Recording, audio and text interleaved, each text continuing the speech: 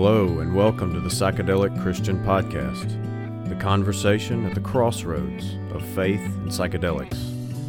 I'm Clint, your host, and I'm thankful and excited that you've chosen to join us. Enjoy the show.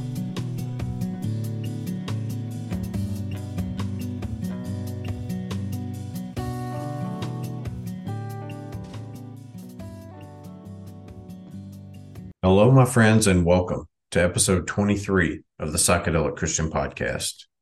If you are a new listener and this is your first episode of the show, my name is Clint Kyles, host of the Psychedelic Christian Podcast. If you would like to learn more about me and the mission of this podcast, I encourage you to have a listen to episodes 1 and 2. In a nutshell, I am an active and devoted Christian family man who also just happens to be cautiously optimistic about the role psychedelics can have in our lives, which led me to start this podcast. My goal is not to promote the use of psychedelics, but rather to invite my fellow Christians to join in the modern conversation surrounding these practices. I host a wide variety of guests, mostly fellow Christians, to share their thoughts and experiences concerning their Christian faith and psychedelics. Some of my guests are excited about the positive potential of psychedelics, especially the potential benefit to those who struggle with mental health and traumatic physical and psychological injury. However, some of my guests are deeply skeptical, concerned about the potential negative effects of psychedelics on individuals and society. We are currently experiencing a rapid rise of public interest in the use of psychedelic substances. This is what some refer to as the psychedelic renaissance. And I believe that Christians need to educate themselves on the topic and enter the conversation regardless of their ultimate conclusions. And I'm glad that you are here to participate in that today. If this is a topic that resonates with you, reach out to me. Send me an email. contact@thepsychedelicchristianpodcast.com. Introduce yourself. Share your thoughts and experiences with me. Who knows? You might one day be here sharing your thoughts with this wonderful community of fellow Christians and spiritual seekers. And if you enjoy this podcast, please subscribe on your favorite podcast app. Give us a 5-star rating, leave comments, and share the show with someone you think will enjoy it as well. You can also be a Psychedelic Christian Podcast superhero by making a financial contribution to the show by visiting thepsychedelicchristianpodcast.com/support. My deepest thanks to all of you who contribute to the show. And thanks to all of you, I've been able to replace my crashed computer, which will allow me to create video files of the audio and continue to make the podcast available on YouTube. Speaking of YouTube, if you haven't subscribed to the show there, please take a moment to visit the Psychedelic Christian Podcast channel and subscribe and leave your comments. It means a lot to me, and it helps others find the show. Remember to hang around after today's conversation to hear my recommendations of other great podcasts that I have found insightful and entertaining. I have a couple of great recommendations for you today. With that, let me introduce you to today's guest. Today on the Psychedelic Christian Podcast, we're joined by Adam Hobbs. Adam currently hosts the podcast Discussions on Christianity and is a researcher of both the physical and metaphysical. He focuses his research on the gifts of the Spirit and documented and claimed cases of miracles throughout history. Adam Hobbs, welcome to the Psychedelic Christian Podcast. Thank you for joining us. Thanks for having me on.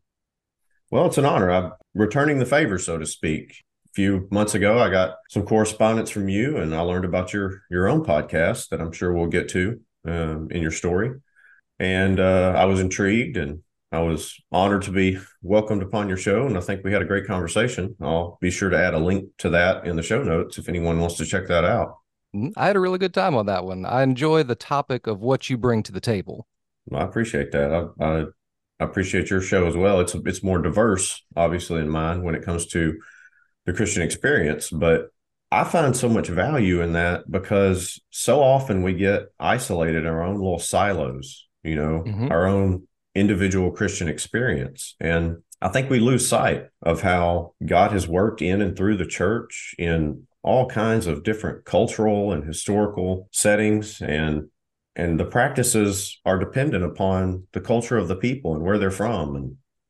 And Absolutely. yeah, our experience as a church is also impacted by what kind of government we live under, and where maybe the climate we're in. So Hmm. everyone's Christian experience is unique. And I think hearing from people from all those different walks of Christian life, it makes us recognize that maybe the manifestation of Christianity that we're walking in and participating in is not necessarily the only way to do it. Hmm. That's one of the reasons why I started the podcast in the first place, is to bring together the different viewpoints from all around. So if you think about it like a circle, where like this is Christendom and all of the people that believe in Christ, you might have only been to a certain section of that circle. And without understanding the rest of the circle, I think you can't understand the big picture. It's an excellent way to encapsulate it. But before we get into all what you're doing currently, Mhm. why don't we learn a little bit about your early life? What kind of religious experience were you raised with, or lack thereof? Did you grow up in the church, or? As a child growing up, my parents were not religious. We would go to my grandparents' church maybe once every few months when we visited them, but that was about the extent of my knowledge of religion growing up. My dad ran a franchise, and my mother was a nurse. And so, because of his franchise, he would move periodically to get better stores, basically. Mhm. So I lived in about four or five different locations growing up until we settled down through my teenage years. Well, through my about 8 to 18 in a little rural town in the east of Virginia. Mhm. So background is not a religious household, but I knew about Christianity. Mhm. So that's kind of the basics of where my story starts. And as children, it's difficult for us to really have like a cohesive understanding of how faith and physical life are Hmm. intertwined. But how would you have perceived, say, the spiritual reality? Would you have considered the Christian story to be accurate, or I mean, did you think there was a designer up there somewhere, or? I had no clue and hadn't even thought about it. The only thing that I had thought about was the physical reality that I lived in. Right. Um, at growing up, I was a very scientifically minded kid. I was the kid at 6 or 7 that wanted to go dig in the back of the yard because I saw Jurassic Park. Yeah, Um, I think we all might have fancied ourselves, paleontologists after yeah, exactly. after most boys at least go through like the dinosaur phase, of Yep. their childhood. After that phase, I got heavily into space, and that is where my heart really stayed. I basically was trying to be an astronaut for the first, well, up until I was about 20-ish, about 1920 range. At which point the space program was cut and they basically Mm. dismantled the space shuttles, and there was a short window where they weren't going to be accepting anybody, and I fell directly into that window, so it just kind of went out that way. Timing, timing, timing, they say. Everything happens for a reason. So, Yeah, sometimes it's hard to see what that reason is. Sometimes we live the rest of our life not understanding exactly why something like that happens. mhm. Because I tend to believe that our passions are a gift that steer us in a direction where maybe we'll find our highest value of service. Absolutely. But sometimes it feels like that very passion's cut out from under you in some ways. Um, Hmm. but if you live long enough, oftentimes you see how it all had its purpose. Yep, Uh, absolutely. So going back to my childhood part, my spiritual journey really begins at 14, 15 range. It was the fall right before I turned 15. I was, again, I'd never really gone to church beside for myself or thought about anything like that.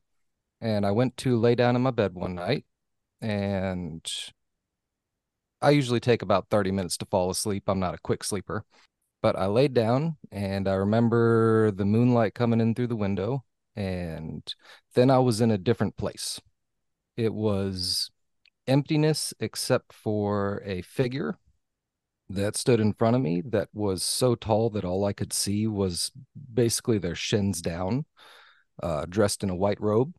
And they made me feel that whiteness made it was a whiteness of purity. And it made me feel like I was a discolored slug that had just been unearthed from under a rock. And in a voice that pretty much shook my entire being, I got told, read the New Testament. And then I was back in my bed. I was literally trying to dig through my sheets. I can And imagine. I just kind of laid over and cried for a bit. So that was really the start of my spiritual journey. Well, I It's thank you a for sharing that. Wow, that's it's definitely an experience. yeah. Honestly, I think. Well, I don't think I know based on how many interactions I've had with people. Behind the scenes, not necessarily through the podcast. These kind of experiences aren't really unique in the Christian No, they're world, not. but no one There's a wants, bunch. yeah, no one wants to talk about that, at least in modern times, because that would likely give people the idea that we're not, maybe we're not trustworthy because we're not living in, temporal reality because we had some kind of Hmm. unique experience like that. Or they Yep. chalk it up to an overactive imagination or something like that, which, it's hard to have, tangible evidence for those experiences. Hmm. But when you've lived something so vividly, I can understand why a person would definitely recognize that as a manifestation of some kind of the work of God in your life or something to that effect. I mean, it's not every day we have an experience like that. So Yep. so, what kind of impact did that have on your trajectory? I mean, that's a pretty Yeah, it was a pretty big defining thing. moment. It would Yeah. seem like. Yeah. So I really get Paul, going to Damascus and getting caught up Exactly. like that. So I was very afraid at first, as I can completely understand now, but it took me probably half a year or so before I actually started reading the New Testament. After that, I started attending Rappahannock Church of Christ. Actually, Jim Ward, who I had on my show in my first episode, Yeah, yeah. he was the assistant pastor there at the time, and Walker Golding was the pastor. I got baptized there when I was 15, and I basically was in the state that most Christians are in, that I would say in the I want to, and I don't want to make this sound negative in any kind of way, because every person that believes through their own faith. And so if somebody thinks that the King James Bible is the only true version of the Bible, and that's what makes them and gives them the solidity in that faith, I don't want to question that, Mm-hmm. because that helps their faith. If there's somebody that likes to question everything and that's what helps their faith, then that is their path. Each one of us has our own path. So I'm only specifically speaking for my path and my viewpoint, Mm-hmm. but I think that most Christians are a read the whole story, don't dig into anything of it, and just kind of, how do I say it? Have faith that there's nothing else. Well, to some degree, a childlike faith is an honorable thing. Yeah, Um, and that's exactly, yeah. So I don't want to deride anyone else's faith, right. you But know. some of us it requires a little more digging, and I Mhm. imagine that's probably where what happened to you. You weren't that childlike faith wasn't satisfying enough. You probably Yeah, started because digging. again, I'm more of a scientifically minded person. Mm-hmm. So I want to know how things happen, not only why things happen, but how things happen too. So one of my biggest, well, you could say my life goal in any case, since I was probably 17 or 18, has been to find out what happened during the cessation. The cessation, for any of y'all that don't know the term out there, is basically we have good historical evidence of Jesus doing miracles. We have good historical evidence of the apostles doing miracles, and we have good historical evidence of the first round of disciples doing miracles. After that point, everything falls off the chart. Now, miracles occur, but they don't occur because a person said so.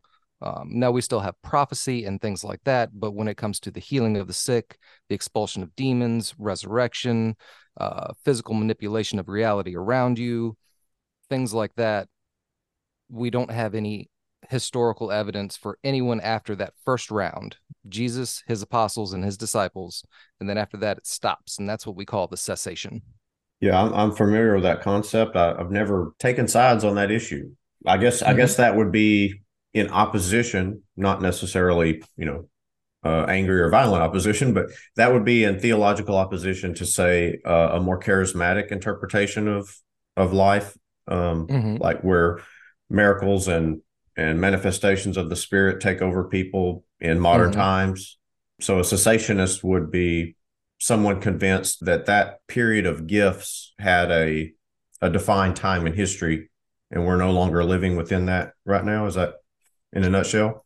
Yeah, sort of, because we can still see that miracles happen. There's healings that occur all the Mm-hmm. time. I mean, the Catholic Church has an entire branch dedicated to verifying miracles, and they do a really good job Mm-hmm. at writing down and documenting everything that occurs. So we know that the miracles still occur, but they don't ever occur through a person. I understand. Mm-hmm. Yeah, so that's really the crux of the cessation and what happens there. Okay. That's again, that's something that I'm familiar with, but I need to dig into it a little more. I'd love to, read kind of the arguments on both sides of that issue. And Hmm. at this point in my life, I don't really have a definitive opinion on all that. But interesting. Well, so Hmm. so the group of people that you were learning from at that time, that was the view they held to? Oh, no, no, no. Oh, okay. The Church of Christ is basically your standard Protestant church in most regards. It's a one where you go to church on Sundays and you listen to the pastor and Right. Yeah, I've had some experience with Church of Christ in my youth, friends that went there. But I Mhm. know there within the Church of Christ, there are also a variety of kind of sub-denominations, and I'm not familiar with any of the differences and distinguishments, between those. So I didn't know if maybe there was a branch where that was part of their theology. So you I discovered that while in that setting, you discovered it elsewhere, or? I discovered it around 18 when I went to college, and I started attending Chi Alpha, which was a Pentecostal group Mhm. with the UVA where I went to college. Okay. And the Pentecostals are very much about the gifts of the Spirit. Right. That was more of their focus, and that's when I really got interested because from a personal experience, I knew and had experienced the actual power because it's just something that I can't describe in words because there is just an authority or power that radiated off of that figure that was indescribable. Today, like you who has had demonic manifestations by demons. We're cutting out a little bit. The I'm getting a lag oh in the. I just didn't want to miss oh what you said. I'm I'll afraid we're. start over. But those who have experienced demonic manifestations or experienced demons in Mhm. uh, our name of Jesus Christ holds sway of demons today. Like there are many, many stories where someone will say the name of Jesus and be freed that demon. So there's many things that show us the power and authority that is today there, but just not manifested through any individual on earth. Okay. Getting back to past and catching up. While I was in college, I was pretty heavy into studying the New Testament, of course. I attended Pentecostal services. I played in the band there for a while. But at the same time, I didn't feel that I was seeing that I was experiencing everything the same way other Christians were experiencing. Mhm. And what I mean by that is I would read a passage and others would say one thing, whereas my mind would go to a different route. I guess you could call me contrarian. um, but when I read things, it seems like I get a different story than a lot of people get, if that Mhm. makes sense. And Yeah. I think about it differently than most people think about it. Yeah. We need that because oftentimes when we read, an ancient passage, it's not always clear exactly what was intended. Um, Mm-hmm. we read the passage recently in our own church service, where Jesus is being followed by a woman of a different nation, and Hmm. she's begging him for mercy, and he tells her, it's not right for me to give you the gifts that are for the people of Israel, basically. He said, it's not right to feed the food of the master's family to the dogs. And that's very jarring and shocking. You're like, why would Jesus be so mean to this poor woman? Hmm. But if you follow, you realize that he's trying to make a point, and she tells him, but even the dogs eat crumbs from the master's table. And so he uses her great faith as an example to his own disciples and to anyone, I guess, who was within earshot, so they could understand that, the power of her faith exceeded all those other boundaries, that were within religious society. And Hmm. I've heard various interpretations of that. My priest told me he once heard another priest give a sermon in which they interpreted that as that woman calling Jesus out on his misogyny or something. Um, which Yeah. is kind of humorous that someone would draw that conclusion. But it goes to your Hmm. point that oftentimes, something is taught and an interpretation is given. And some of us are in the back scratching our head like, I'm not so sure that was, the take home message. Yeah. So, in particular, if you don't mind, I'll talk a little bit on the story that you're talking about, the Go for it. the crumbs from the dogs. So, there is, if you look back in ancient history, one of the first religions that was ever really officially a religion was called Zoroastrianism. Mm-hmm. And it was basically the study and worship of stars. So they would believe that the constellation Hercules is a real person, things like that. Now, I think that this is kind of a twisted version of reality. I personally believe that we are created in kind of a mirror form, and what is above us is reflected below. So it's not that people should be worshiping stars, but there are stories that are told in the stars. Now, you Mm-hmm. shouldn't worship the stars, but there are stories that are told through the stars that, in particular, what we're talking about is directly mentioned. So there is a constellation called the Table, and Mm. underneath of that table is Canis Major and Canis Minor, the dogs. Wow. So the food that falls off of the table is eaten by the dogs. Wow. So this is also a statement towards, I think, so the interpretation, it can be interpreted as what you guys were talking about physically, but I think that in the metaphysical interpretation, she was saying even the dogs eat the crumbs that fall off the table, and she was talking about the above story, and this is why Jesus says your faith has led you to this, therefore I will heal your child. Wow. Uh, that is awesome. I have not heard that. So I realize there's a lot in the stars that kind of our modern Western education hasn't really passed down to us. Oh Um, yeah. And I again, I'm don't not know. advocating for worship of stars, but Right, right, to study the thing is not to worship a thing. right, right. And God put them there in a certain place, I believe, to tell a story. And I need to dig into this, but I'm going to go ahead and throw it out there. Maybe you've Mhm. heard it, or maybe you'll want to dig into it on your own. But I just recently heard someone refer to the constellations that surround the North Star in our Mhm. sky in the northern hemisphere The four of them. are the four beasts in Yes. Revelation. They're also So the images of the four gospel writers. right. So how did I not know this? I feel like this should have been a part of my Christian Yeah. Oh education at yeah. some It point. should it should be it should be like a ding ding ding, like red alarm kind of bells going off kind of thing. Yeah. Because you have a lion with wings, you got a bear or some There. major, but you have I think Aquarius. No, the king and queen. I can't remember their I can't names. either. I have Yeah, just but enough. it's the four constellations around the North Pole.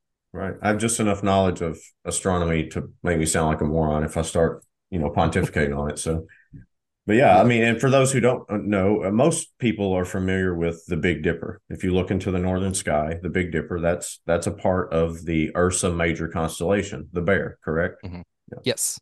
So Hmm. that's something that most of us as a child learn to identify in the night sky. And so, yeah, for everyone, next time you're out there and you look north at night and you see that big upside down dipper, realize that's Ursa Major, part of the Bear. Yep. Very interesting as well when you're talking about the Beast of Revelation. I was actually discussing this with somebody the other day. So there are four beasts in Daniel, and Mm-hmm. these four beasts are represented by the four constellations around the North Pole. You have the line with the wings of the eagle, you have the griffin and the bear and the leopard. The leopard, that's the other one. Right. Um, as well as a beast that comes up with seven no, a beast that comes up with 10 horns. Yep, Mm-hmm. just 10 horns. So if you add all of the heads of the beast together, because I think the bear has two heads, the leopard has like three. But if you add everything together, the beast of Revelation is a conglomeration of those four beasts. It Mm-hmm. has seven heads and 10 horns because those four beasts together have seven heads and 10 horns, Mm-hmm. I have things like heard that. people make reference to that. Yeah. And, Mm-hmm. and this is a rabbit trail that we probably don't need to go down. But sometimes I'll even hear people try to, and I'm saying this because I hope that people entertain these concepts and flesh them out. And Mm-hmm. you don't have to necessarily anchor to them as though they were like the Christian creed or something.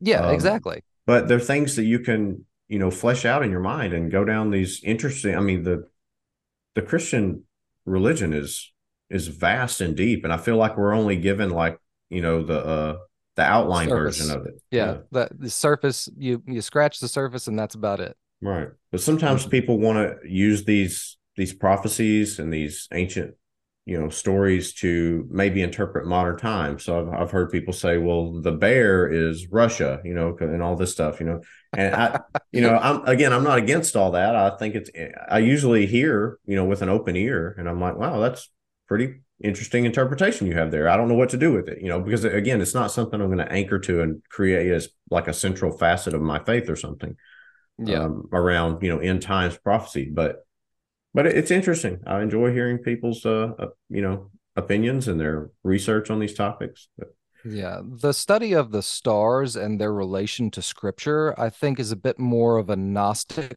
route, and mm-hmm, that's why most people don't take it. Just to give you a little bit about myself, too, I would consider myself really a non denominational Gnostic mystic. okay. So I try to think in three parts. So we have a physical world, we have a metaphysical world above us, and then we have the spiritual world within. So there's a there's an above, there's an a below, and there's a within. And I think that represents the difference between the earth, the heavens, and then heaven within. Mm-hmm. I've heard So others make reference to similar structures. yeah, I You know, think the study of the metaphysical, which would be the above, is the study of like the stars and mm, things like that. okay. Yeah. Yeah. When you brought up the Zoroastrians, I believe according to Christian tradition, we believe that maybe that's where the Magi came from, possibly Hmm. from that religion. Yep. And so Another thing, the three magi also relate to three stars that come and then they take a different route because they go the other way and then come back mm, again to the east.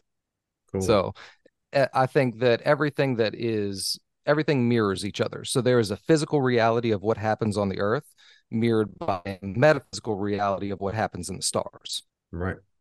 Gotcha. if I that makes follow. sense. Yeah, I'm following. It's just not something I've delved too deep into.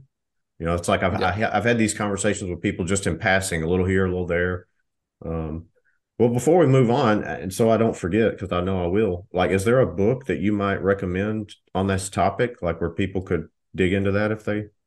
Yes, actually. There is a book by Marty Leeds. He's a Gnostic person. He's also a flat earther, so you got to take that Okay. as well. Right. Um, I think it's called Scripture in the Stars. Okay. It's We'll a very We'll add good that to the. intro into that. All right, cool. Yeah, we'll add that Mhm. in. Well, let's get back to your story. So you started Um, getting into that, may or getting into like I space and started, I started, yeah, I was heavily into space all throughout my teenage years. And then I actually went to UVA. I majored in chemistry for the first couple of years because I wanted to be a mission specialist. And at that point is when they decommissioned the space shuttles and we're going to transfer to a new series of launches. And that window where I could have gone in, basically, I got screwed over in that right, regard. But everything happens for a reason. So right. um, So where did you turn? at that point I was kind of lost. I was like, okay, Mhm. well, what am I going to do? Because I didn't really want to go into chemistry for chemistry's sake. Mhm. It was kind of a path for me to get into space. Right. So I did basically a casting of lots. Mhm. I put up about 10 different subjects that I was interested in and felt that I could major in. One of those being religious studies. And I put them up on a dartboard. I closed my eyes and I threw. And I hit religious studies right in the center. I did it again and I hit religious studies again. So I said, okay. Just in case that was a fluke, let's try one more time. Said, okay, let's go that way. Hey, there's So scriptural precedent for doing, for making decisions in such ways. so basically I switched over to religious studies, which I really love the department there. Um, excellent people. And majored in Christianity and minored in Islam and the relationship between the two of those, because I always found the historical conflict between the two fascinating. Mhm. Just for sake of a kind of understanding where that fell in the time scheme, was that post 9/11? Because I think a lot of Christians didn't even know what a Muslim was until after 9/11. Yes, 9/11 happened when I was a junior in high school. Okay. Yep. Mhm. So it was post that time, and I was not going into the military because by the time I had turned 18, it had become obvious that we were there for other reasons Yeah. than. But Yeah. we'll digress from that. But Yeah. I got my own thoughts on all that that I'll reserve for another yeah, podcast somewhere. real interesting conspiracy theory. If you want to go deep down the rabbit hole, is that there was supposedly a Stargate in Iraq that we went in there Um, for. But um, yeah, um, honestly, I wouldn't consider anything outside the realm of possibility. yeah, again, I always try to take everything with a grain of salt. Mm, Um, I really love one of the things that I learned through my college years and directly after was the way that studies used to be done or way that schooling used to be done before our modern mhm. education system. And that was the trivium and the quadrivium. Have you ever heard of those?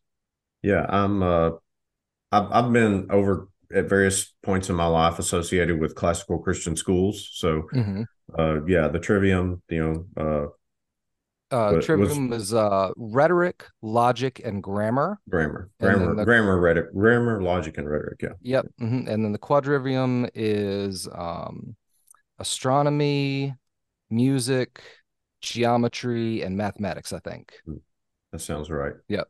But one of the things that I really love about the trivium is it has a motto and it says, listen to all, trust none. Mm, And I really have taken that one to heart, because I like to listen to everything and give everything a chance, but have logical discernment through it. right, right. And you can only compare it to what you've learned in the past. And so Hmm. we all kind of have this. I don't know. I don't, for whatever reason, I tend to visualize it as like a hobo walking, or like Santa Claus carrying a big bag. And that's Uh-huh. kind of like us with our theology. It's like Hmm.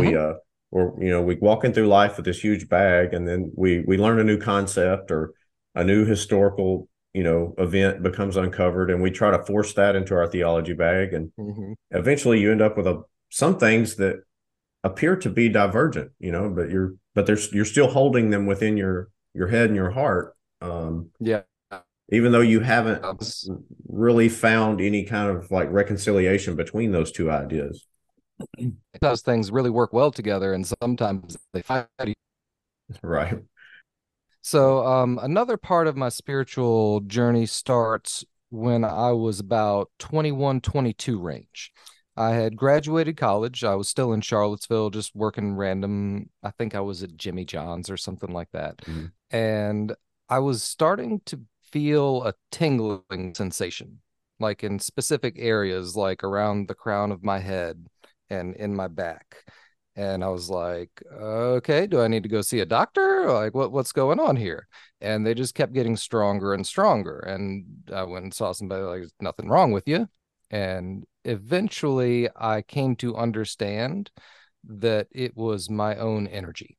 I know that people talk about aura or chi or the chakra system. And again, this might be something that a lot of Christians aren't comfortable with getting into, but it is something that I physically experienced that came out of the blue. I had not studied these things Mm-hmm. or delved into them or whatnot, but I started to be able to feel, notably my brow chakra, as well as some other points in my system that started making it known to me that, hey, we're here.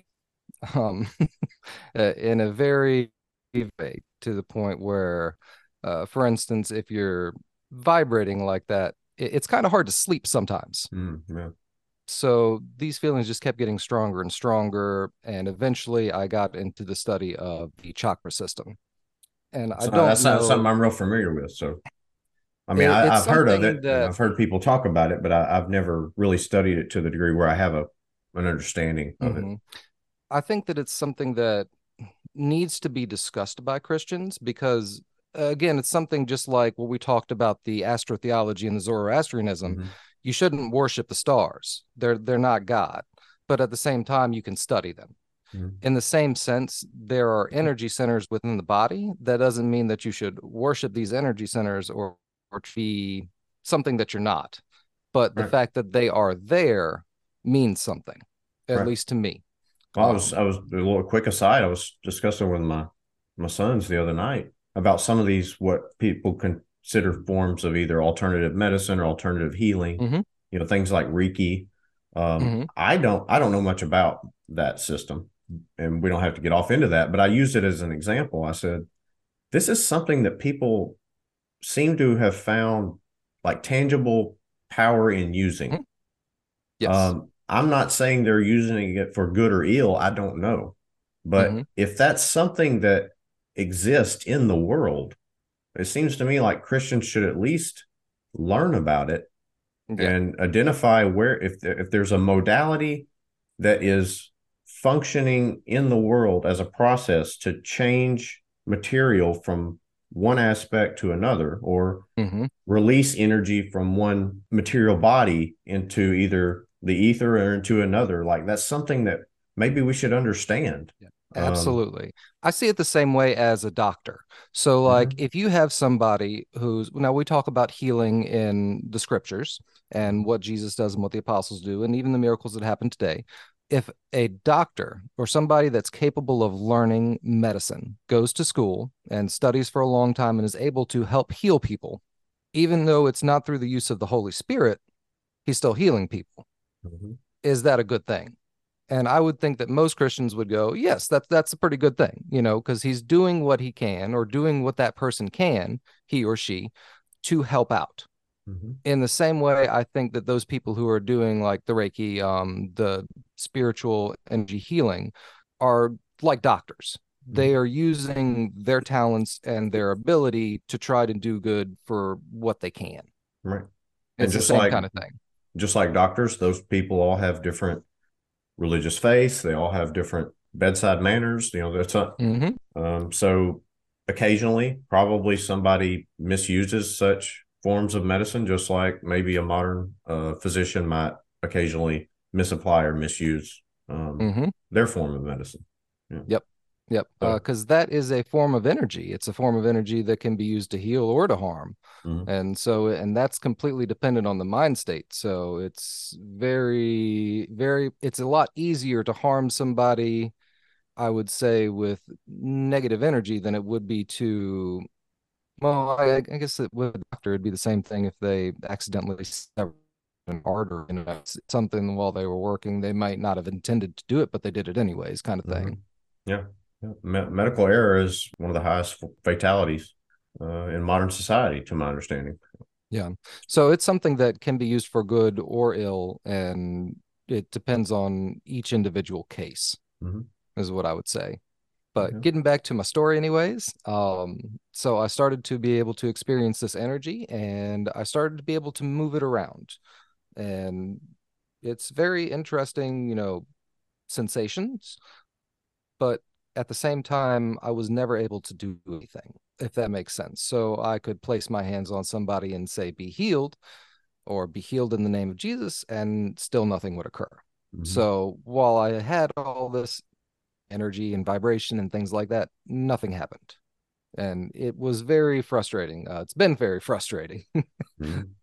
to be able to sense something and not be able to apply it to the use of helping others.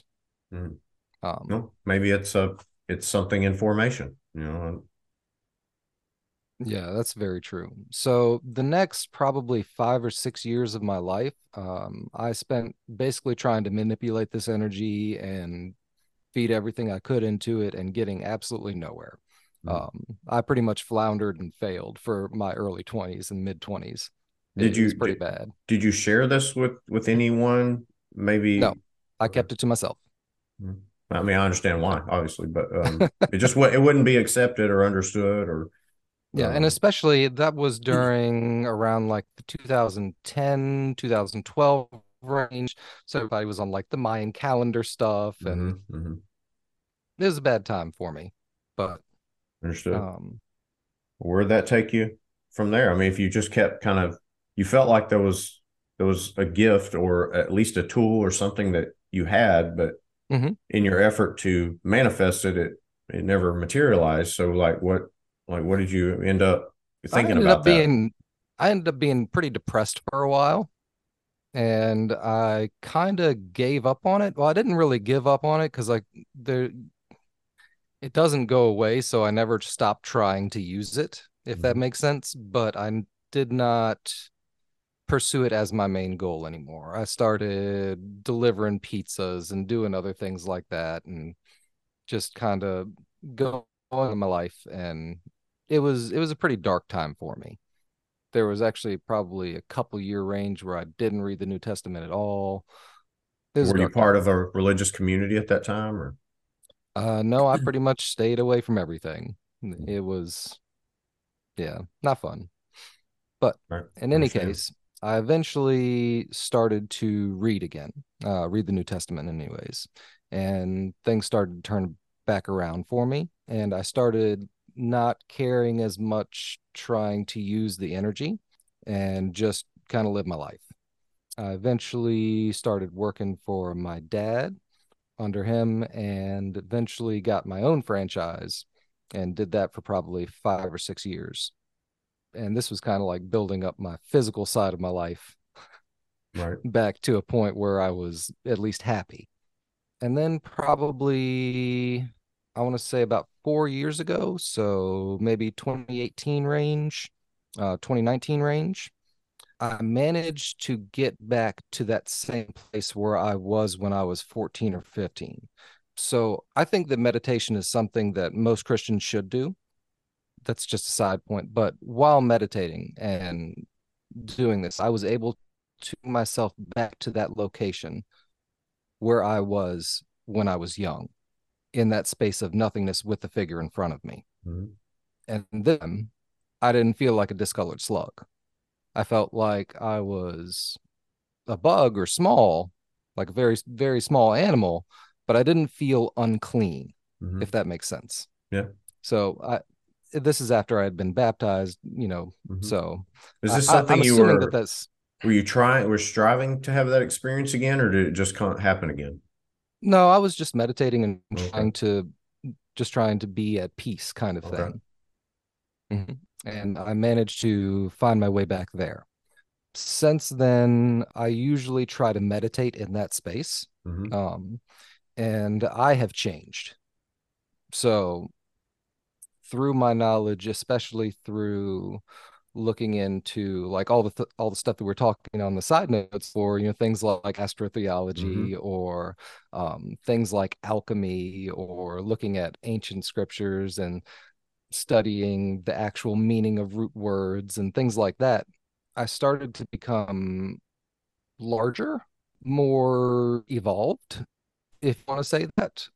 And eventually, probably to about a year ago, it was about a year and a half, maybe 2 years ago, something like that.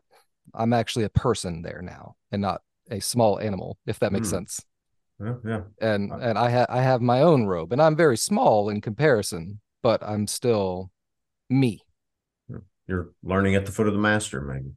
Exactly. At least I like to think about it that way. Right. Um, That's a so cool image. Regardless, I mean, someone can be skeptical of your experience that you had when you were 14 or whatever.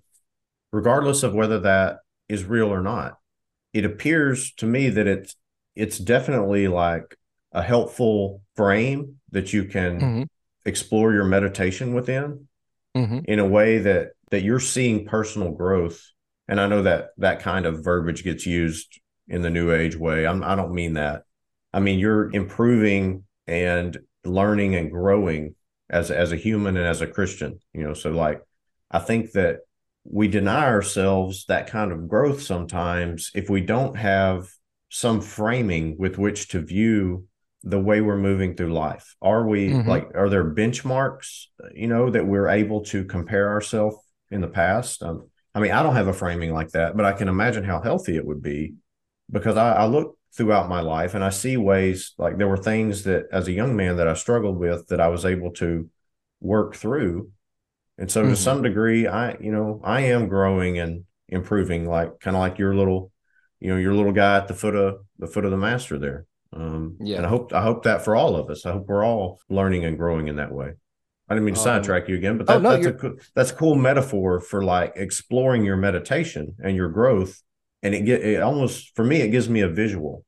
and like I said, I got to there about maybe 4 or 5 years ago range. Since then, it has expanded. So, when you meditate and you're talking about the chakra system, you can meditate on the specific colors. And we have a colors, we have a rainbow inside of ourselves, going from red, orange, yellow, green, blue, indigo, and violet. Roy G. Biv, all the way from RGB. the bottom to the top, which I think is also interesting considering that God gives us the rainbow as a promise. But side note, while meditating, I found out probably about a year and a half, maybe 2 years ago, that each one of the colors is basically a world inside of itself. I don't know how to explain it, but if you can get inside the color, there's a world that is created. Each one is different, and each one deals with a topic. So each one deals with a sin. We start at the bottom with red and lust.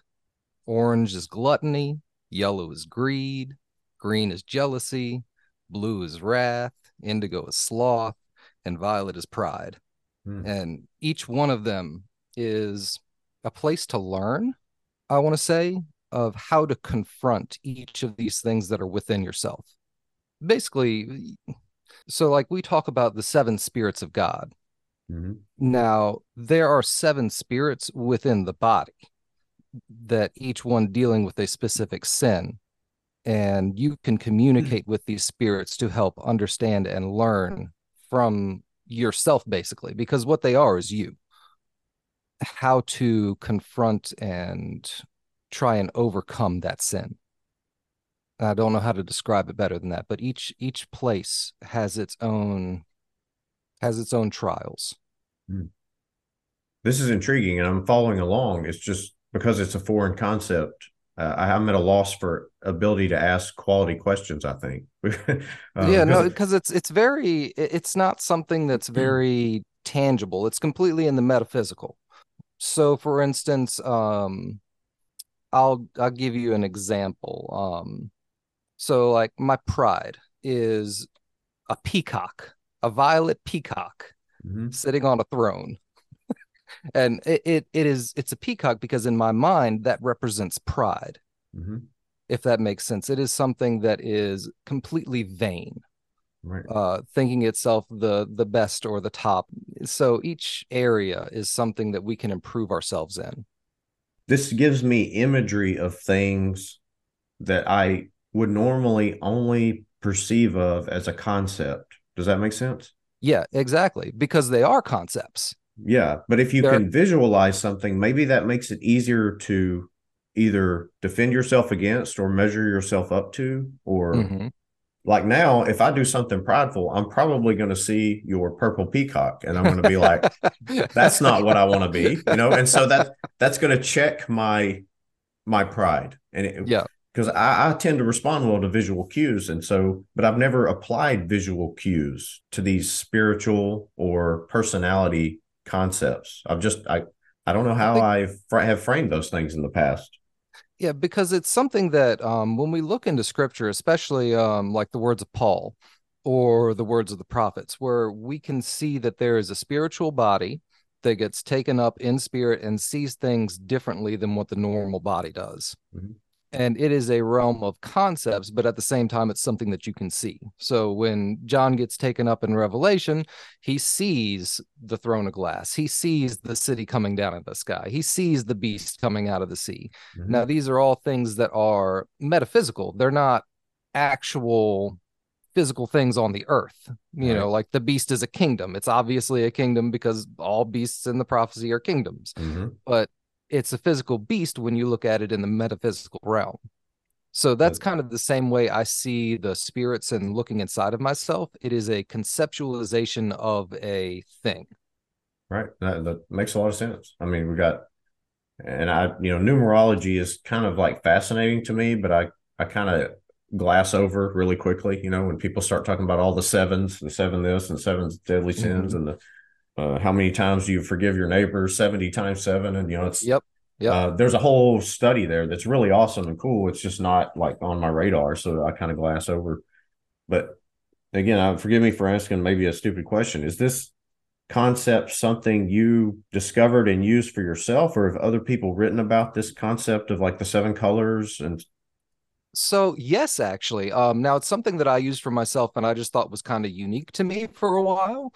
But then when I started doing more research into especially the early church fathers, there are actually multiple recordings of the seven spirits in the body okay. and talking about them. So it is something that is across humanity. If Okay. you're human, you have it within you. It's just if you will seek it or not, kind of thing. Mhm. Oh, I'm also sorry because we haven't talked about the psychedelics at all. Right. Well, I was about to ask, like, a lot of people So, are able to like frame their existence through this kind of lens, mhm. oftentimes after a psychedelics experience, but not before. Um, Yeah. so did at some point did psychedelics maybe inspire some of these thoughts or ways of So perceiving the world?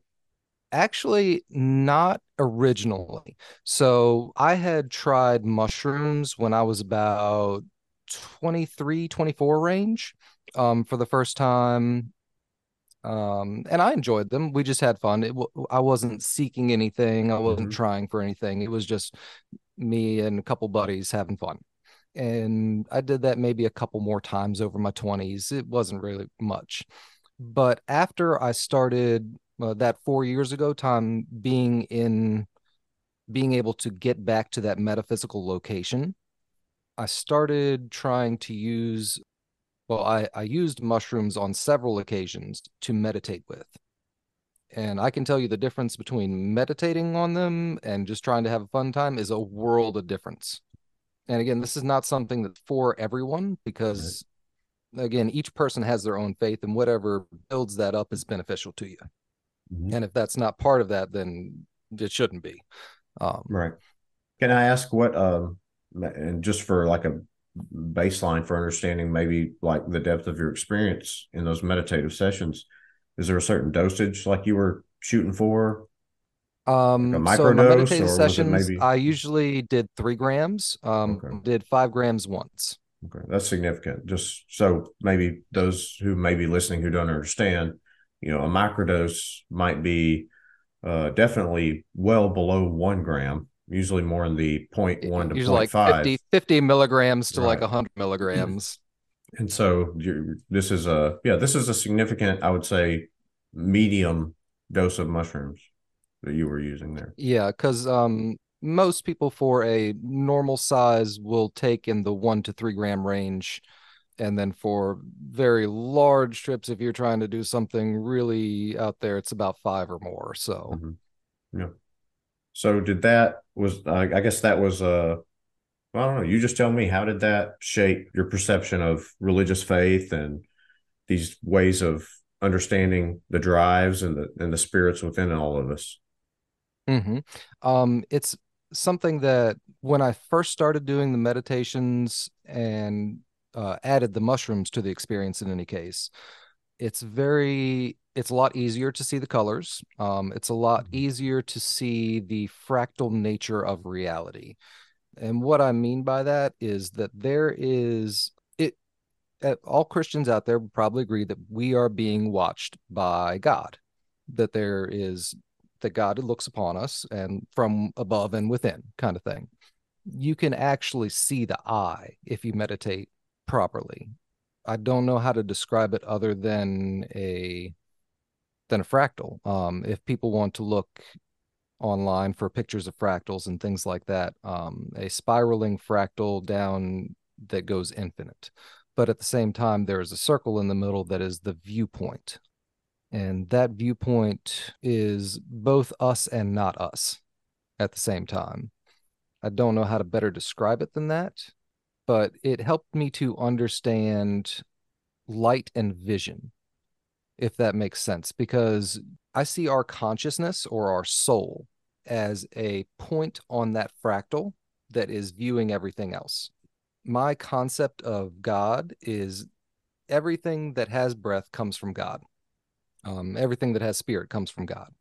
And God is the spirit that dwells within every single thing that breathes and without everything that breathes. So it is the conceptualization of everything as one and all that is the same. Does that make sense? It makes sense to me. I'm not sure Yeah, if it everyone makes sense to listening. everyone else. Yeah. Right.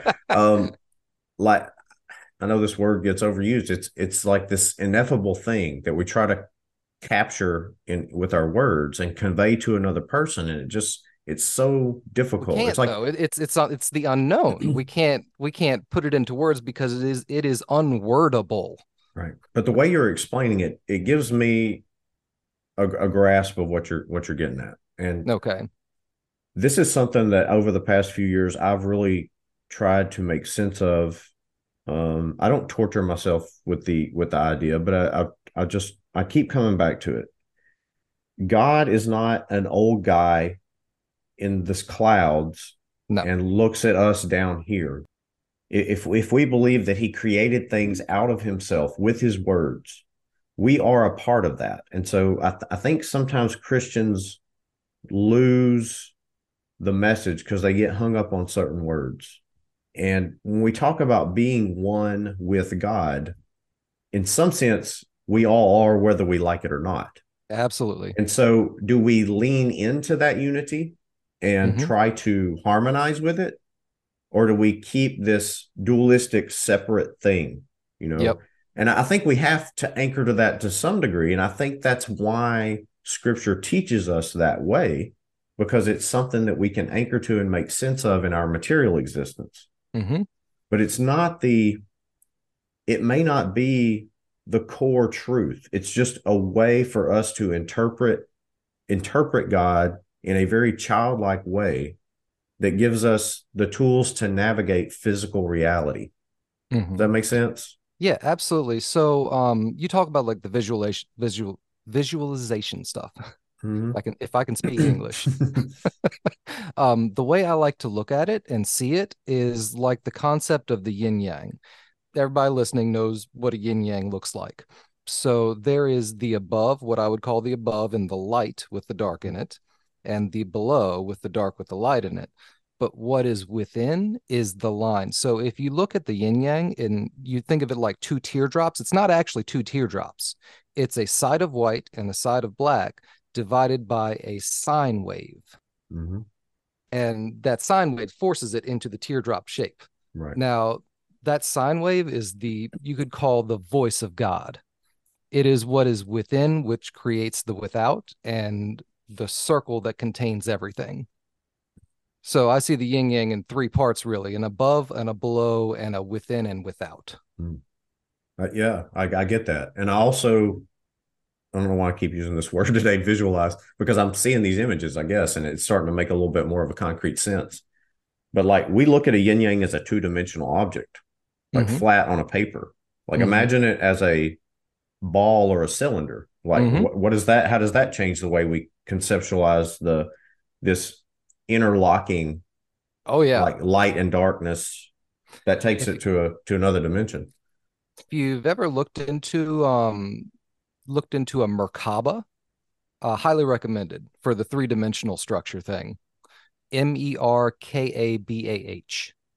So most people know the Star of David, Mm-hmm. where you have the two triangles interwoven with each other, one up and one down, surrounded by the circle. But if you take that image and you make it three-dimensional, so say you have two Oh, yes. I've pyramids, seen this. Yeah. one pyramid going up and one pyramid going down that intersects. That's a Merkaba. It's the Gotcha. same thing. Instead of a two-dimensional, it's a three-dimensional shape. Gotcha. I've seen that. Mm-hmm. I wasn't familiar with the terminology. Cool. Yep. Goes into basically mysticism in the Judaic Hmm. sense. So how did the psychedelic experience continue to inform your meditative and Christian practice? How did that all, or as it yet coalesced, but maybe how did you continue to make sense of all that? So the meditation part is just something that I do as a Christian. I see it as a Christian aspect thing. The psychedelics, I think, are to help open the mind to more information. So, for instance, when I was talking about the eye of God, being able to see the fractal nature of reality and to know that we are all one thing that comes from the same thing is something that is really valuable to, I think, Christianity in itself, to be able to understand how we are all connected. But at the same time, I think it's something that, how do I put this? So there is a flow, and it's not something that can be seen, it's just something that can be sensed. When I have taken mushrooms, I'm much more able to feel that flow. They talk about the waters above and the waters below. It's almost as if you can feel the lapping of the water against yourself. Maybe that's It that sine wave that goes between the Yep, two parts of the yin yang. everything that exists in wave format. That Um, is so hard to get your head around. Just we're just not taught these things. I think if we were exposed to these ideas when we were young, mhm. then maybe we wouldn't interpret reality in such this like surface level, concrete, materialistic way. Yeah, well, Um, we're also told that this is the way things are, even though we don't actually know that that's the way things are. I'll give you a specific example. I'm into space a lot. Solar system formation. They tell us that, a nebula spins around and eventually the heavier things get condensed towards the inside and the lighter things get condensed towards the out. Well, if that's the case, then why is there the largest ball of hydrogen at the very center? yeah, With of the lightest element. It's mhm. things that are, if you take and look at things through a logical lens, don't make sense. And we have a lot of things in this world that we're taught that this is the way things are, but when you actually look at it logically, it doesn't make sense. Right, and that applies to the things that we're taught in our faith and spiritual education as well. Mm-hmm. Sometimes. Absolutely. Talking about the history, just the history of the Gospels and the New Testament, the ideas that if you don't understand, for instance, if you haven't read the book of Enoch, you're not going to get some of the things that they talk about in the Gospels, or Mm, specifically Jude or Peter. If you haven't studied alchemy, you're not going to get some of the things that Jesus talk about when he talks about fire and water. Like, you're not, because it's intrinsic to that study of that field. Or when we're talking about astrotheology, you're not going to get, for instance, the dogs under the table if you right. can't understand that there's a table and dogs underneath of the table. Hmm. It's something where I find it absolutely wonderful, because it's as much as you want to dig into it, as deep as you want to go. You can never find the bottom. You Mm. can learn and learn and learn and learn and learn and never be any more than a certain percentage of the way through it. I find that absolutely wonderful. Well, if you go deep enough into one of those subjects to the point where people no longer can relate to what you're talking about, that's where they call you a mystic. Yep. It's like, Yep. you know, one thing I'm going to start doing on the podcast on every episode is mentioning another podcast that I enjoy or have Hmm. learned a lot about from. I'll drop that in my post show comments as well, but I'll go ahead and mention it here. There's a cool podcast someone referred me to. It's called the Christian Mysticism Podcast. Yep. And That one. they take a different mystic in history and they discuss them. They talk about their life, their Hmm. experiences, and it makes you realize how these people were either highly respected or highly marginalized, in society because they became so passionate about one aspect of God that Hmm. that oftentimes they would, forsake the other things that other people consider to be, good, proper Christian living, because they were so invested in that vision or whatever they had that compelled them, to that study or that way of life. And there's a certain like inability for the average Christian to carry these deep concepts and still have a functional material lifestyle. So I think oftentimes out of a sense of survival, we kind of compartmentalize all those things as individuals and like as the church at large. We're like, Hmm. yeah, that's crazy Uncle so and so. Let's keep him over there. Yeah. And And I I think think this to is a some this degree is a that was like like these apocryphal books that weren't included in the Mhm. canon. It wasn't that people didn't value them. It was just like there were too many head scratchers, like I don't think we can make that fit over here. Let's keep that over here in the other pile of books that we consider good but questionable or what. Yeah. It's something that I think a lot of people should look into because I don't think it harms faith at all to say, okay, well, there are 66 books in the Protestant Bible. Why are there 80 books in the Catholic? Things like that. Or especially some of the Gnostic texts. I think they're well worth study, but you should always take them with a grain of salt because most of them come from the second century, so 180, 200 Mm-hmm. AD. They're usually after the time period, and there are some in there that are very heretical, you could say. Although I would have my own heresies in some people's minds. I'll give you a specific example of a Gnostic heresy is the idea of dualism, that there is a good God and an evil God. I think that that's a way of looking at the world and seeing something for not how it is. So we can look at, say, for example, the yin yang and say, oh, there's a light side and there's a dark side. That must mean that there's a light, and a dark, and things like that. But at the same time, if you say, well, no, the whole thing is one, and there is only one creator, hear, O Israel, the Lord God is Is one, one. So it's certain things that it takes an aspect and it views it a little bit differently. And it's something that should be taken with a grain of salt, and you need to have logical discernment if you're willing to go down those rabbit holes. Mm-hmm. Yeah, it's a challenge, I guess throughout history, but particularly for the modern Christian, because that dualism gives us a fulcrum from which to like Mm-hmm. balance things. We're like, well, there's the good guys and the bad guys. That's kind of like relative temporal Mm-hmm. reality, material reality right now. Yeah. And it's not that it's untrue, but all that exists within God, within creation. Mm-hmm. But it's hard to reconcile those things. It's like how can if God is good and pure, and now again, I think one reason that we have trouble with that is because we're placing value on those words from our perspective. Um, Mm-hmm.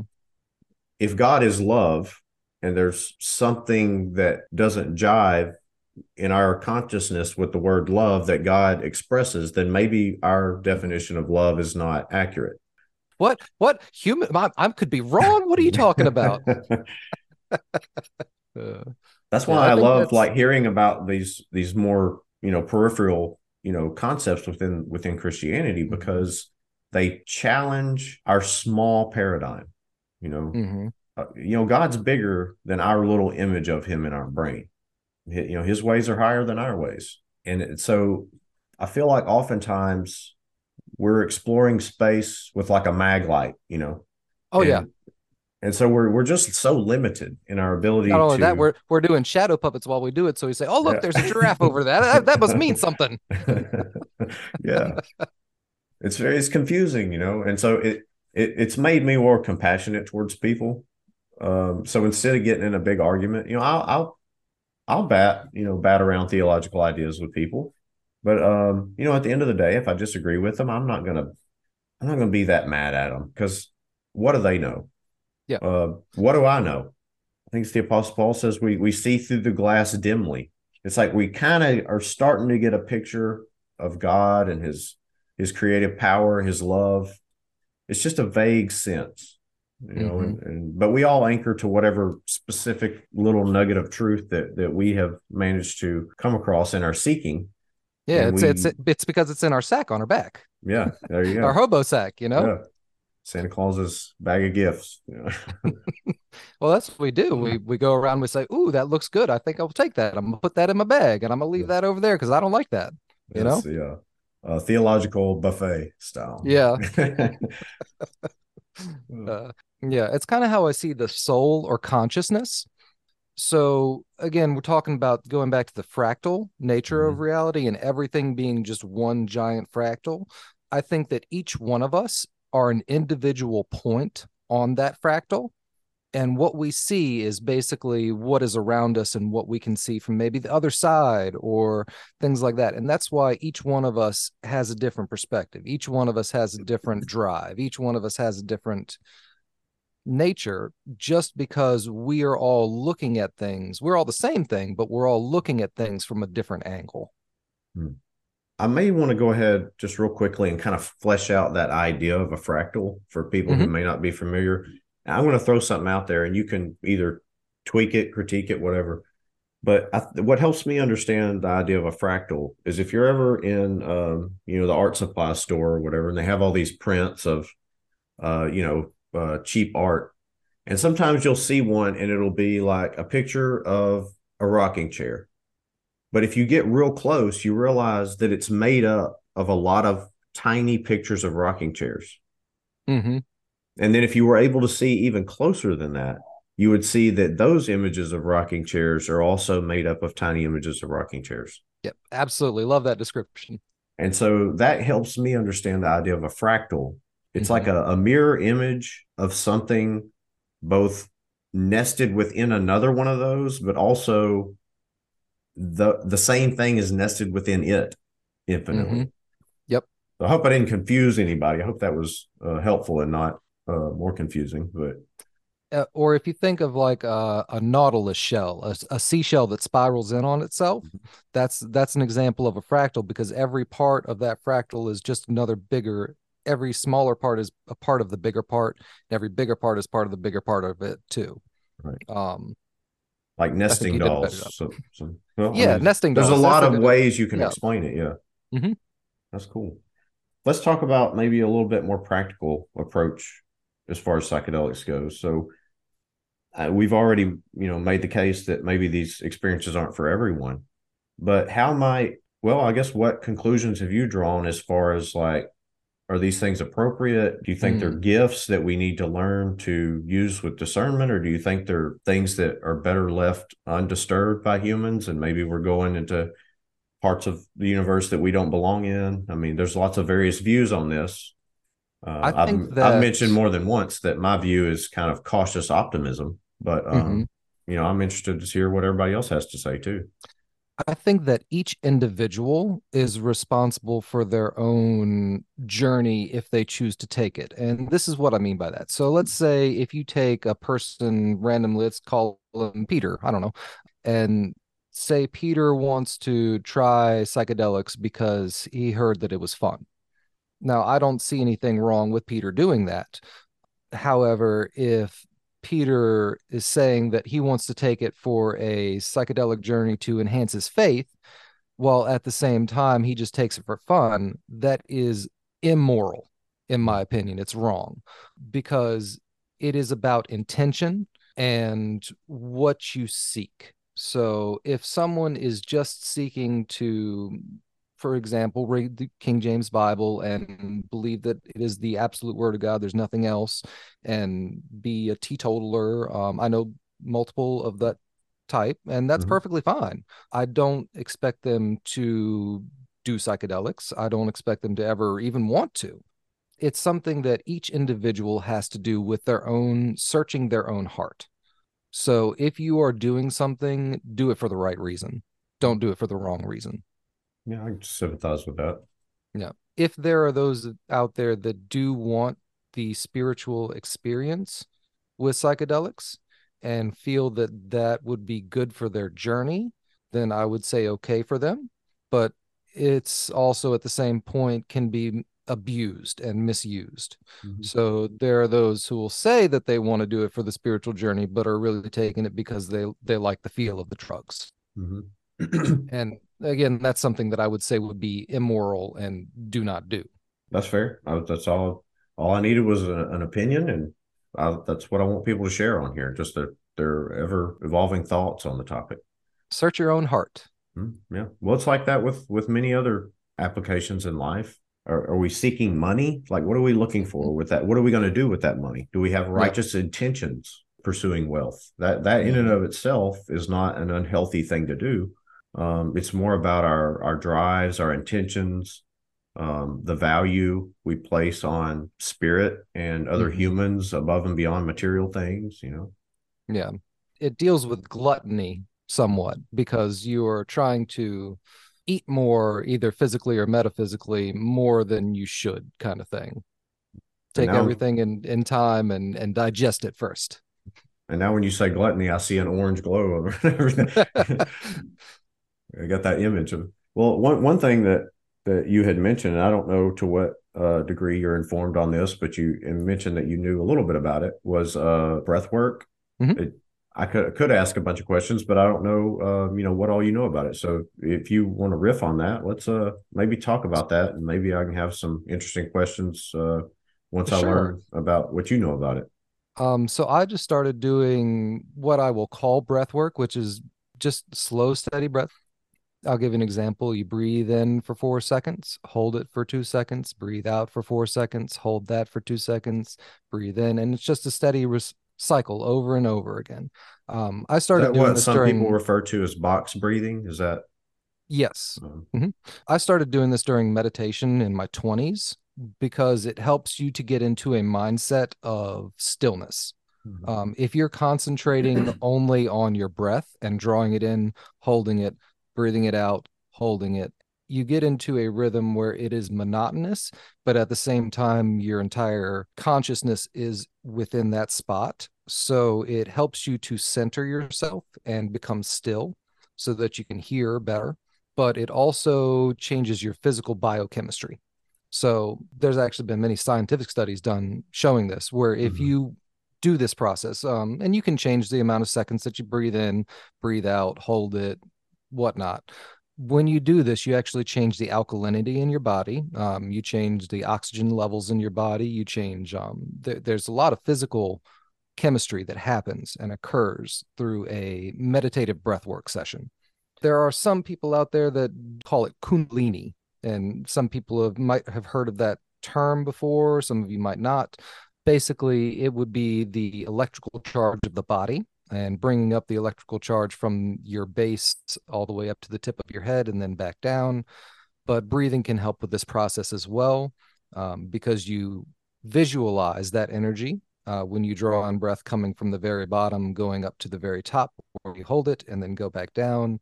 And if you can visualize this with your breathing, it helps with that process too.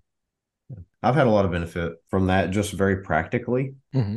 well, spiritually as well. But as far as practicality goes, and what I've done, and this is not something I learned from anyone, it's just something I'm experimenting with over the past year or two. I Mm-hmm. try to see how long and slow I can breathe in and how Mm-hmm. long and slow I can release that. And I've gotten up to over 20 seconds, 20 seconds in, 20 seconds out. Yep. If you're doing that, it's impossible to be angry, Mm-hmm. sad, even ecstatically happy. You're so focused on just moderating the breath, that you can that alkalinity change and things like that, you can almost feel it. Well, you can Hmm. feel it because again, it's almost like an effable state, like a spiritual or psychedelic experience. It's hard to put into words, but you will feel tangibly different, and at least in my experience, always better, at least for a period of time, because it steals your mind. It cuts out the chatter. It's almost like It your cuts heart out the rate. ego. Yeah, your heart rate levels out. Yeah, yeah, all the worries and the fears Hmm. and the anxiety. And once I understood the balanced state of mind and body that people were achieving with meditation, it never made sense to me why, as a child, I was taught that such things were strange or ungodly. I think it was Hmm. a cultural thing, really. I mean, It really is. because it just makes Uh, so much sense. It chills you out, it if you balances you, talk, allows you to have a more centered focus. You're not so distracted. and it's scriptural too. It's the thing that most people Mhm. understand is that when, like Paul talks about being in prayer continuously, he at the same time they're talking about being in meditative prayer. Mhm. When you look back at the historical evidence of what they were doing, it was usually more like the Jewish style where they were bobbing their heads and they were praying. And they were going back and forth and doing the same thing over and over and putting themselves into a trance. Mhm. It's the same thing. It's just we don't see that today because we have, oh, prayer is just, I'm going to say, our Father who art in heaven, and then I'll be good for the day. You know, Right. it's a very different thing than what we know of it today.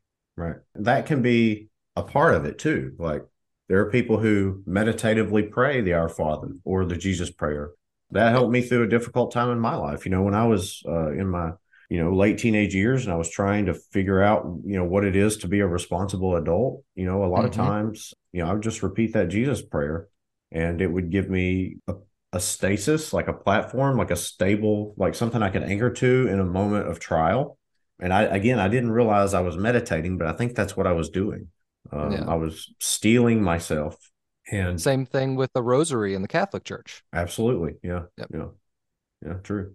I think too often again, because of cultural differences, we view those concepts that are foreign to us, to our Christian experience, and yet we see them as a central part of another cultural Christian experience. Mm-hmm. It doesn't mean we necessarily have to incorporate those things, but if throughout history Christians have had significant value with a practice, like maybe that's something we should look into. We might, if we can get over ourselves, maybe that's something we can also find spiritual value in, and grow and learn from it. Yeah, that's the hardest part is getting over ourselves to be able to do it Right, right. because we Well, always want to believe that we're the only one that's right. yeah, I tend to lean that direction, unfortunately, for better or worse. We wouldn't be human if we didn't. You Just know what ask I'm my saying? family; they'll tell you.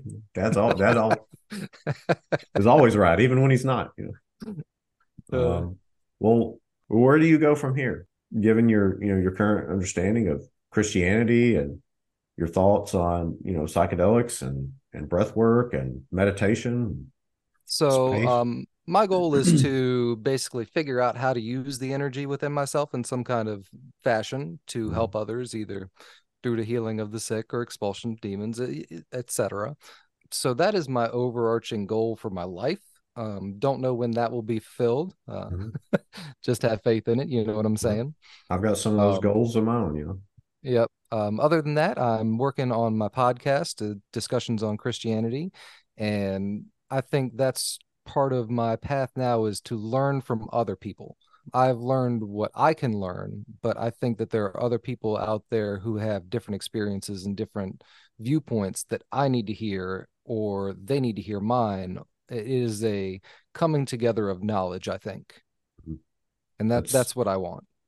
We're living in an unprecedented time, and the ability to casually share ideas. In Hmm. the past, Christians could have done this, but the way we would have done it would be reading books by authorities from those other traditions, which Yeah. is not a bad thing to do, but Hmm.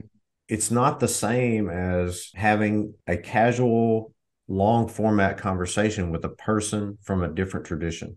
Hmm. Now, I can tell, based on the way you interface with people, that you kind of have and I mean this in the best possible way, like a big tent Christianity kind of idea. You Absolutely. welcome people from various different, traditions. And I love that. I mean, that's one thing that in a way the podcast has forced me to do, because I've spoken to people more of a Pentecostal persuasion, and I've spoken to people who are devout Catholics, and, everything in between. Hmm. Um, and And it's enriched my Christian life a lot. yeah, because one person's faith is completely their own. You can't say that this person won't go to heaven because they didn't believe that they didn't get baptized when fully submerged, or they didn't get baptized in running water. It's like, are you serious? Like, are we really going to that point? But I personally find that the message of Christianity is pretty simple. There will be a judgment that comes for all of humanity. Now, if you want all of your sins to be forgiven, place them on Jesus. He will take care of it. Believe and have faith in his death and resurrection, and try to be good to people. Yeah. And other than that, I don't really care what you think. I call you a brother or sister in any case. Yeah.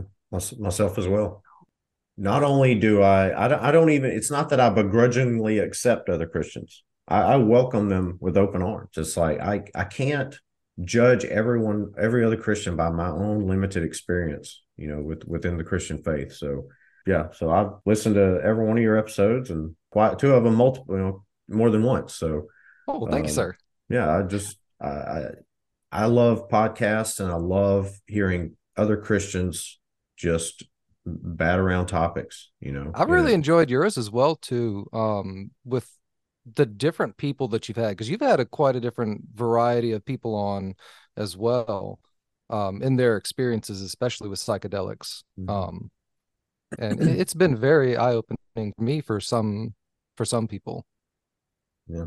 I never know, where a person's story oftentimes, when I'm speaking to someone, if you realize I didn't ask you a lot of questions beforehand because I wanted to Hmm. learn about you in the moment, and I Yeah, exactly.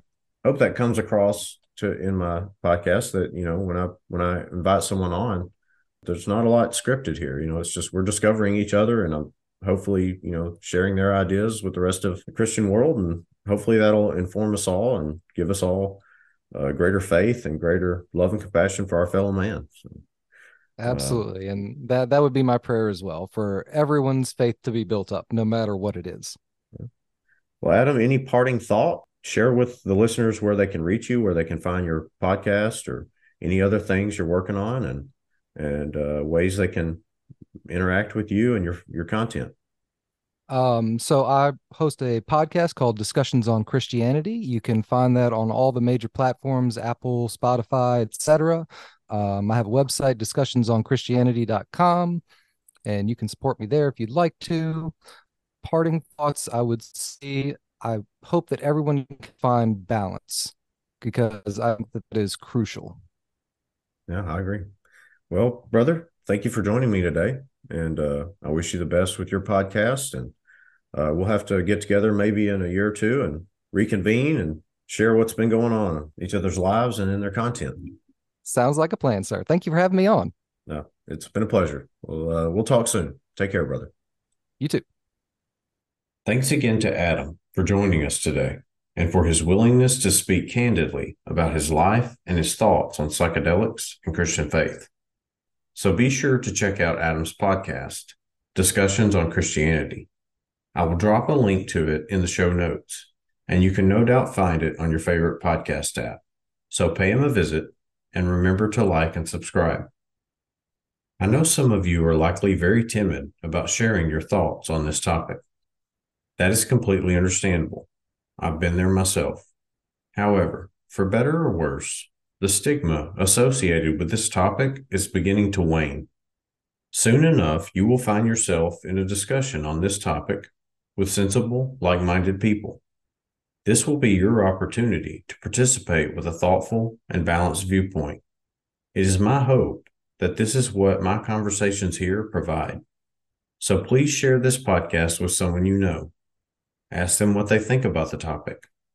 You can be the catalyst for bringing this conversation into the Christian mainstream, where we can all share our thoughts and reach sound, principled judgment. Well, as promised, I have a few other podcast recommendations for you as well. These might not be a perfect fit for you, but they are podcasts that I find valuable, and I believe that many of you will as well. Today, I have two podcast recommendations for you.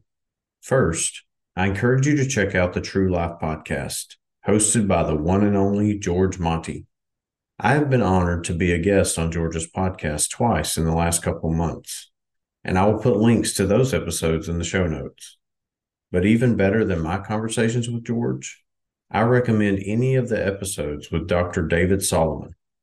They often explore the lives of medieval Christian mystics.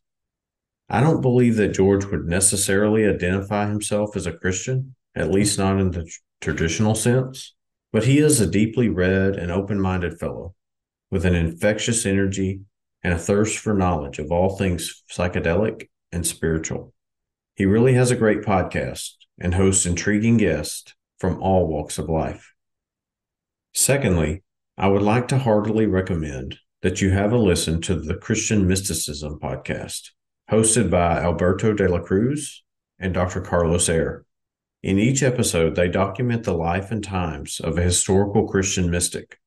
It is absolutely fascinating to learn about the lives of these eccentric Christian brothers and sisters and how their contributions continue to impact the church even in our own day. So take time this week to listen to an episode or two of these great podcasts.